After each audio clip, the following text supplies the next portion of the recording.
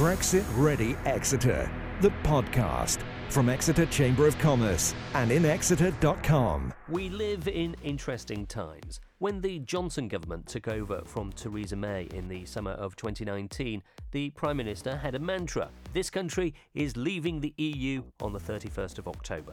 We now know that not to be the case. 31st of January is the new extension date, and a general election will come first. But before that news came, to help businesses speed up preparations for Brexit, the government dished out some money for local groups to develop advice sessions and workshops. Exeter's Chamber of Commerce and In Exeter, which runs the city centre's business improvement district, and which itself is going through a vote, so Parliament's not the only one, well, they put on a series of events in Exeter and surrounding towns as part of the Brexit Ready programme. I'm Paul Nero, I'm a director of the Chamber of Commerce and Managing Director of Radio X, Devon's commercial radio station, and Good Deal for Devon, a new magazine. In this short podcast, we're going to look at some of the issues that have arisen, some of the challenges that Devon businesses will have when, and some may say if, Brexit happens. Practical preparation without politics. Be Brexit ready with Exeter Chamber of Commerce and inexeter.com. You can get Brexit advice from all manner of organisations, not least the websites of the government, its agencies and quangos. But Exeter Chamber of Commerce is the business group that can signpost local expertise. If you employ someone from the EU, which previously didn't need much thought because freedom of movement of labour is a central pillar of EU membership, your workload is about to change. Agricultural businesses, for instance, are likely to be hit by Brexit. They have almost 80-90% sometimes of their workforce are from the EU. Sometimes they have temporary seasonal workers as well, and those are individuals that come to the UK to work for say 3 or 4 months a year and then return to the EU year in, year out. Those are businesses that are likely to be hit because it's not a business that would necessarily fall within the current sponsor licence system. That's Lisa Mulholland from Southwest legal firm Stephen Scone. She's an immigration expert. And she says that people from the EU who are currently working in Devon businesses need to apply for settled status. It should be relatively easy for people who've been living here for at least 5 years, and pre-settled status is for people here for less than that. But businesses might need a sponsor licence for some employees. There are stringent requirements for those licences, for instance, or in particular, the minimum salary requirement, which is actually at the moment under review. And the government are looking to see whether there should be a more regional focus on that minimum salary requirement rather than having a minimum salary requirement that applies across the UK. And what roughly is the minimum salary requirement expected to be? It's usually around £30,000. So, it's quite a high figure, particularly for the South West, where salaries are lower than they would be in London or some of the bigger cities, and therefore that may prohibit businesses from recruiting under a licence because they're not able to pay employees £30,000 or more. For businesses in Devon, £30,000 is a high salary and clearly way beyond the seasonal pay agricultural workers receive. Quite apart from checking out current employee settled status, that could make recruiting harder.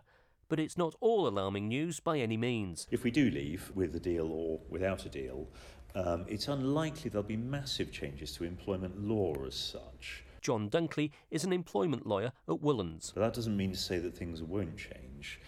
So clearly, when Brexit does occur in some way, shape or form, or even if we remain, I think there will still be changes afoot, then businesses will have to do things differently, and that means that they'll have to use their people in different ways, which will mean that they will need to make changes. So this is about business strategy, and although it's a big issue about an external thing coming in and affecting your business, this is about thinking about the business and not necessarily about Brexit in any way. Very much so, yes, absolutely. And as I say, every business has a different plan. So what people will need to do is they'll need to look at their current workforce and what they do and where they are. And then they'll need to assess the changes in the event that we don't leave, which is unlikely, if we leave with a deal, which is probably the most likely scenario, or if we leave without a deal, which is still a possibility. And it will be very different, because if we leave with a deal, most people suspect that the trading relationships will be broadly similar. There'll be some differences, but broadly similar for most people.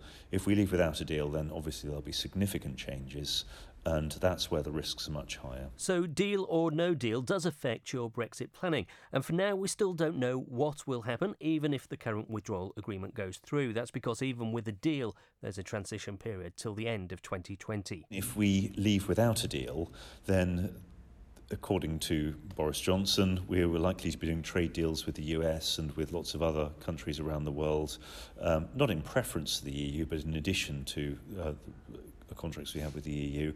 And that does raise issues regarding bringing people into the country.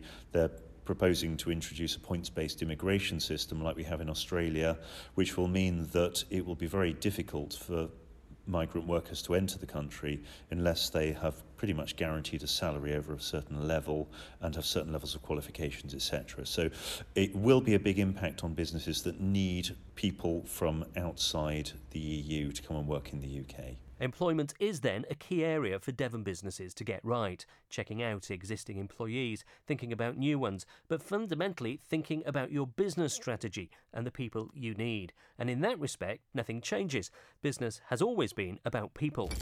Practical preparation without politics. Be Brexit ready with Exeter Chamber of Commerce and inexeter.com. And increasingly, business is about data too, information. Arguably, the biggest change around that isn't for Brexit next year, but was for GDPR last year.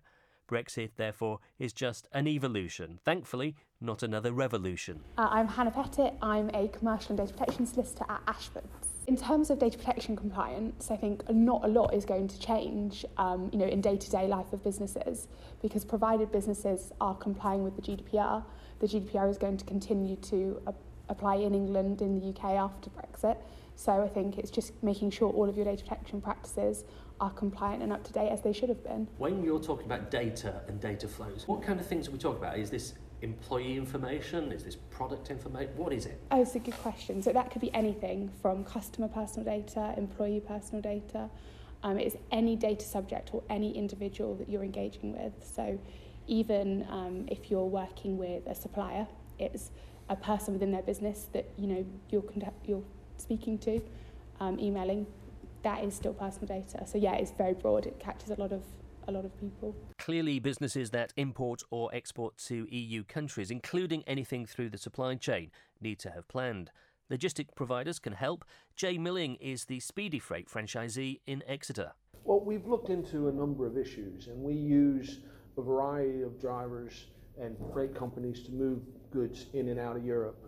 They're all licensed and ready to go and move goods regularly anyway. And I think the changes will be more in the documentation than the actual movement. So as long as we work with some of our freight forwarders and companies that are used to moving things back and forth, it won't have that big an impact. What does it mean for your customers? What do they have to prepare? They're going to have to search the regulations, go on the government websites, make sure they have what's called an EORI number, which is a license to move goods back and forth. They need to make sure they have all their duties and customs paid ahead of time and the proper documentation for that. But that's really pretty straightforward. Anybody who's moved goods outside of the EU, so if you've ever imported anything from the US or Canada or the Far East, then you'll have a lot of this documentation already, and that, depending on what happens, more or less of that will apply to EU movements. Jay Milling from Speedy Freight. But you don't need to be importing or exporting or employing EU nationals to be affected by Brexit. Just about every business, for example, owns some intellectual property. Even if you're not an inventor with an armful of patents, you might have registered your trademark or name. And whilst that could protect you in Europe, after Brexit it could leave you with a crucial gap in your protection, as Stephen Jones from Mitchell Moores explains. Once the UK leaves the EU as a whole, the EU trademark system will no longer apply to the UK. So you'll have then only 27 countries covered by your EU registration, and you'd need a separate one for the UK. Now, the government's going to give you that for free, basically. They're going to create automatically a UK trademark registration with exactly the same details and properties as the EU one. So nothing to do on behalf of the business at all? Well, you're still going to have to make sure, first of all, check that all of your rights have been replicated in that way, and all of the things like the specifications of goods and services that are part of your trademark registration have been accurately moved across and copied across. Now, that should be the case, but there may be one or two cases where, I mean, the EU Trademark Office works in 5 languages. Sometimes there might have to be translations involved, and you might need to just make sure, certainly for your more important rights, that all that has come through as it should. All in all, whenever Brexit happens, Devon businesses, all businesses of course, need to be prepared. The bigger or more complex the organisation, of course, the more there is to do. There are challenges and opportunities, so everyone should look for the upside. Graham Austin is from Barclays Bank. I think if you're exporting at the moment, the way the exchange rate moves around, I think is at the moment, if you're exporting, it's a very favourable position, but the movements can be quite volatile there. So I think it's about trying to look at where the opportunity is locally. And I think one of the biggest opportunities we see is in the hospitality and leisure industry. The safety and the known quantity of holidaying in the UK, the staycation, I think is doing Devon and Cornwall in particular a favour at the moment. And keep calm, says Hannah Pettit from Ashfords. It's a good opportunity to sort of check if you've been compliant with GDPR to date, and it's an opportunity to stop and think, well, have we got everything in place that we should have had?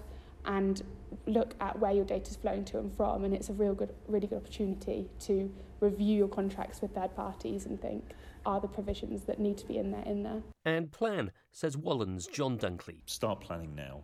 Even if you don't have to make many changes, just know what the risks are to you and how you might assess them, particularly in the advent of a no-deal Brexit. And when Brexit arrives on the 31st of January 2020, or before, possibly after, Exeter's Chamber of Commerce can help. They'll put you in touch with businesses that can help you.